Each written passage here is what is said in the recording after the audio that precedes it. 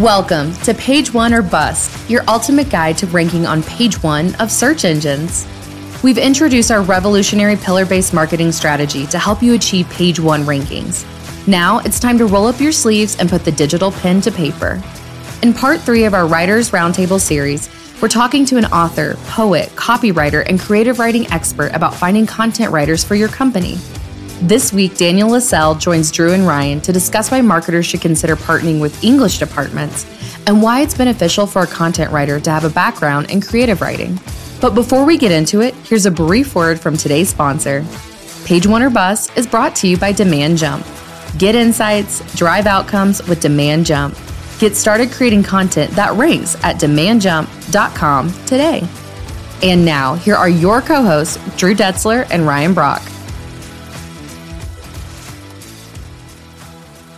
Welcome to Page One or Bust. This is your co-host, Drew Detzler, VP of Marketing at Demand Jump. As always, I am joined by my co-host, Ryan Brock, our Chief Content Officer here at Demand Jump. Yo. Today is our third and final part of our Writing Roundtable series. If you have not yet done so, please check out episodes 1 and 2. We talked about writing pillar content as well as how to pick those topics to create content around. Ryan, why don't you tell the listeners what we have in store for them today? Yeah, today we're talking about sort of the first thing you need to get right before you start writing content or thinking about what you're going to write about, which is understanding what makes a good writer and where you can find that writer if your business needs one. Now, our guest today is an award-winning author, poet, and copywriter. He's written for companies such as Echo, Intervision, Blue Lock, and Angie's List. And he's someone that I've known for how long now, Daniel? A year and a half, 2 years, something like that? Yeah, my goodness, it's been a while. It's been a while. And since the very first time we met, I think I knew that we were cut from the same cloth. He's a writer's writer, but he's also someone who's taken his exceptional skill set and put it into the work of marketing, which means that he's someone that I'm always excited to learn from and listen to. So welcome, Daniel Lascelles, to Page One or Bust. Daniel, how are you today? I'm doing well. Thank you so much for having me. All right, before jumping in, why are we talking about this specifically on an SEO podcast?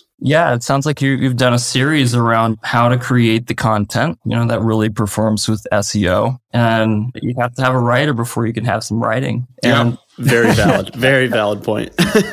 So I think it's an important question to ask is, where do I look for that writer and who is the best writer for my company? If you want to be competitive in the organic traffic space in digital marketing today, your business needs to be a publisher as much as anything else. Not just like how do you hire writers, but manage them and make them productive and give them what they need as creatives and individuals. And like you can find writers all over the place, right? You search, I want writers for hire or something on the internet, you will find lots and lots of writers. But how do you know which ones you need and which ones are going to fit with your vision and your culture and your goals and your budget? That, I think, for a lot of businesses who are realizing maybe now more than ever that they need to become publishing houses, that's a big thing to ask someone who's never touched that at all to think about. Yep. That's right. Yeah. I think there's different types of writers today. There are those who are so focused on that SEO approach as being like a word dump or a keyword dump that they lose sight of actually creating meaningful content and viewing content as a storytelling process. And I think what separates creative writers from other types of marketing writers is that foundation toward observing and storytelling. They have a unique creativity you just can't find anywhere else. It's not taught within marketing departments at schools. It's taught in the English department. Those classes really focus around what is the best possible way to convey meaning and what is the best possible way to take a story and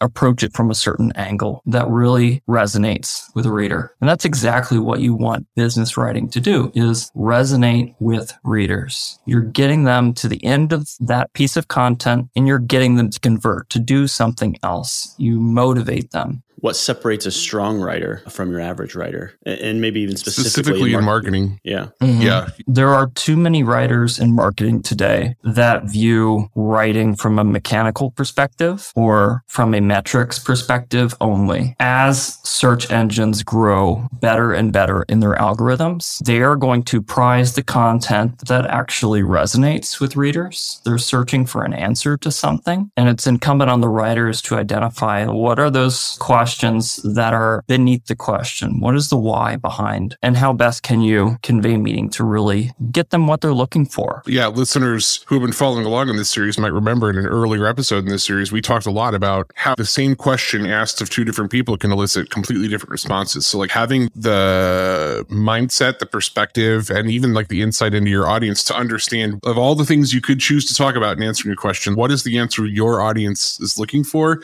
It's a huge skill that is overlooked, I think, by a lot of people. I agree. And I think that, a lot of times English departments don't really know what they're sitting on in terms of the talent that they're fostering. And I don't think businesses really are looking in the right place when they're hiring for the types of writers that they really could be using. There's a symbiosis between an English department and a business. The types of talent that they're fostering and putting out, the skills they're teaching for storytelling, and then businesses looking for something that's actually going to drive results at the end of the day beyond the metrics themselves too. And those two groups, I think, need to connect more and more. Oftentimes you hear the phrase starving artist. Yeah. It doesn't have to be that way.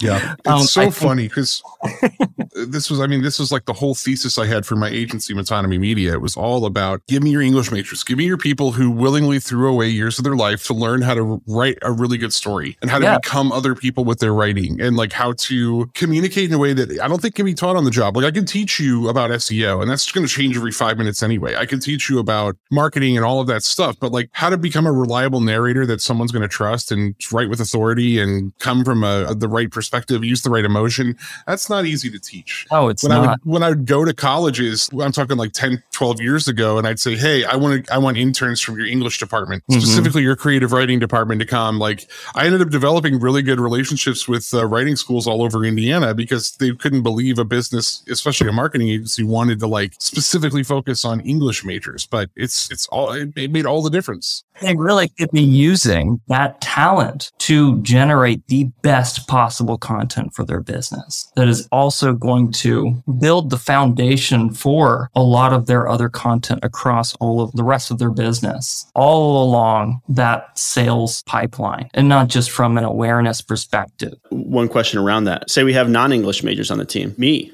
for example. How do I become a better storyteller? Daniel, how are you continuing to become a better storyteller? And how can I use that to improve my poor storytelling skills? I know this is one of those cliche answers that other writers often give, but it's all in what you're reading and who you're reading and how often you're reading. I don't read a lot of business books and stuff. I'm reading poetry voraciously because I'm looking for the experimentation there, the precision in language and the conciseness, and how those poets are telling their story, conveying their meaning. All of those pieces of content can really help me really hone my own craft. Daniel, you talked a little bit about what you're looking for in poetry and how that helps you, but can you give us like a concrete example of how your experience with poetry, writing poetry, has helped you become a better storyteller in marketing content? A poet is uniquely positioned really well for marketing writing in the sense that as a poet, you're prizing conciseness, precision of the line, the best possible way to convey meaning within that line. Wow. And then pretty damn good vocabulary as well for choosing the correct words that will resonate in the best possible way. Maybe I'll be misparaphrasing you, but I want to highlight it anyway because it's something that I think is vital to the success of organic content and SEO. When you talk about having a good vocabulary and understanding word choice and things like that, there's a deeper level of respect for your reader in that perspective than I hear from most people doing SEO content. And even people who know that that's not how it should be still think that SEO content is about writing for robots and being really like base level with it. I always hear pundits at conferences talking about how your content has to be super short because people are goldfish and they don't have attention spans. I hear that like you have to write for a 8th grade reading level, or because people don't have the ability or capacity to read about, care about what you have to say, to interpret it well, to stick around. And I've always just thought that was so deeply disrespectful that like there's no reason reason that we should think that if we're writing good content that our audiences actually care about, that they're not going to stick around and read it, and that we can actually trust them to like make some cognitive leaps with us, and like, you know, trust them with metaphor, trust them with precision, trust them to actually be human beings like we are. And it's just, there's too much disrespect, I think, in the marketing industry, especially when it comes to content. Yeah, you're exactly right, Ryan. And all of those things that you mentioned are true if the writing is boring. But you have to really trust your reader too. They're not stupid. They don't want to be bored. They want to be entertained through the writing itself. They want to go on that ride with you. I've always said it's less that like modern readers are goldfish, and it's more like they are the main character from the movie Office Space, you know, who gets hypnotized into like not caring about anything. Yeah. But like the whole point of that movie is like he's not been given any reasons to care about his job. Like he has no purpose. And so why should he care? And it's like really what's happened with the democratization of information dissemination. Ooh, I'm getting real good here with my alliteration. Is that like we have options and we have so much content that we could go and find, and like if something's not doing it for us, we'll go find something that does. So like the onus is on writers to actually be good. It's not that people don't understand or have an attention span. It's that you have to give them a reason to care about you versus the 40 other people who are trying to get their attention. Exactly. Yeah. And I think also with creative writers, there's an unspoken aspect of ego around whose name is attached to what writing. Oftentimes with business writing, the name that is published is not necessarily the name who wrote it. There is a happy symbiosis and understanding, I think, of, okay, you're going to provide me my bread, my way of living, and you're also going to support my art in, you know, allowing me to have the resources to then go and, you know, create my art separate from the business. Yeah. A man after my own heart. Couldn't agree more. All right, Daniel. So you've created this content. How do you measure the success of that content? How do you measure your writing success? What does the reader do after reading it? You know, if you're able to measure the traffic to that page, that's great. That says your meta content, your titles, your SEO traffic, that's all working well. But when they get to that actual web page, are they reading it all the way? What are they doing for that next step? Understanding that content pathway is really critical in understanding the success of the content. Let's not also forget iteration too. Iterate.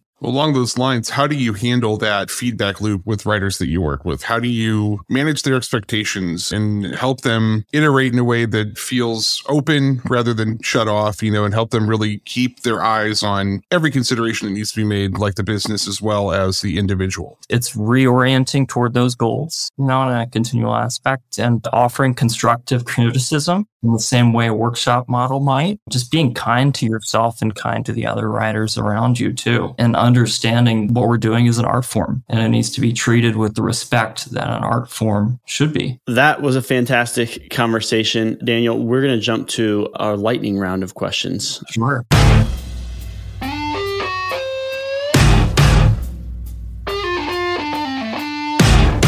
All right, Daniel. What was the last thing you searched? I've been working on this article around auteur theory, which is a theory in filmmaking that the director is viewed as the primary author of a film. Keep an eye out. I love that. All right. Are there any writing myths that you've busted? Writing myths. I don't know exactly if this is a writing myth, but it's just something I've seen on the other hand of becoming an author with a book is that most of the popular writers out there often have the best publicists. No way. All right. As an author yourself, do you have a favorite writer? That's a hard one because there's so many. I can share some poets and writers that I gravitated toward more recently. And one is Frank Paino. I think he's super underrated. His poetry is absolutely amazing. Ocean Vuong is another one, and Louise Glick. And fiction writing, I love Raymond Carver. His minimalist story. Amazing. Thank you, Daniel, for being here today. We really appreciate it. Why don't you tell listeners where they can check out your work? Sure. My website is daniel-lascelle.com. And we'll link to Daniel's work in the show notes. So if you want to take a look at anything that Daniel's done, just jump down whatever platform you're on and click on the show notes there. Daniel, thank you so much for joining us. This has been an incredible conversation and one that I am interested in an outsized way. So hopefully our listeners also like caught onto our energy and understood a little bit of our perspective that artists deserve to be invested in. And if we're trying to do something that involves artistry, we need to to involve artists in that and really understand how to make them successful. So your perspective on this has just been awesome. Yeah, thank you. Thank you for having me.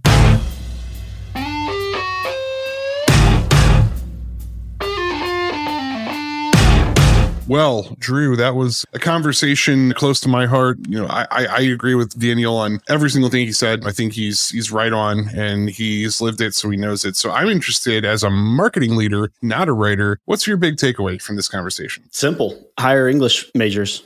Simple as that, right? No, I do agree with a lot of what Daniel said. The creative storytelling aspect that an English major has is something that you really can't teach outside of, that degree and living it and learning it. As a marketing leader, it does scare me a little bit, if I'm being completely honest. I lose a little bit of balance there when it comes to the concrete, hey, here's what our product does, here's why you should buy it, versus the abstract storytelling side of it. That does scare me. But then I think about myself as a consumer and which piece would I rather read and which piece would I come back to read something down the road again. And it is that storytelling side of things. So yeah, and you're capturing something that I dealt with for years at Metonymy Media. We would advertise ourselves as storytellers, as creative writers for hire. And sometimes it would work against us, where people in a marketing position would be like, we don't need a bunch of artistes sitting around doing this. Like we need to convey value and do things right. And so I think what's important to underscore here is that when we talk about storytelling, we're talking about this overall, the context for the engagement of reader and writer. That's the storytelling. It's not like I'm going to take you on a long and winding road to get to the value you need. It's I'm going to better understand the moment you're at in your life, reader, when you need this information. And I understand how to echo your feelings, to resonate with them, to give you a sense of relief from whatever pain you're feeling. And using that kind of language effectively and thinking rhetorically like that is something that an English major has spent years learning how to do. And so it's not about just having an artistic vision and not delivering value, but it's about having the creative muscles to wrap that message in the right emotional tones, perspective tones, and contextual tones for a reader who might need real relief from something right now. I talked about myself dealing with that. I got a text message this morning from someone I used to work with asking if we have content writers that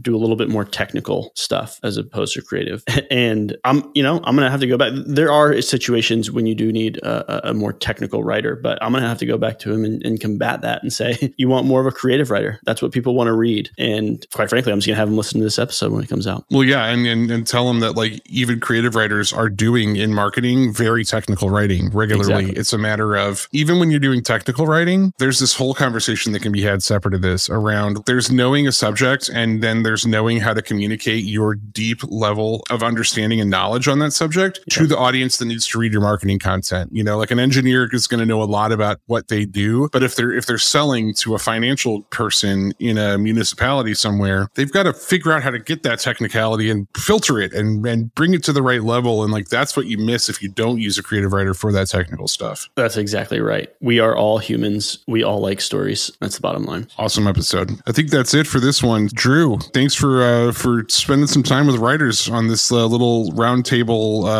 roundup series we've done here. I loved it. I truly have. I've got some insights that I did not have previously. So as the least creative person in all of these episodes, I have thoroughly enjoyed it. That is it for this episode of Page One or Bust. Stay tuned for a lineup of marketing and SEO experts. See you next time.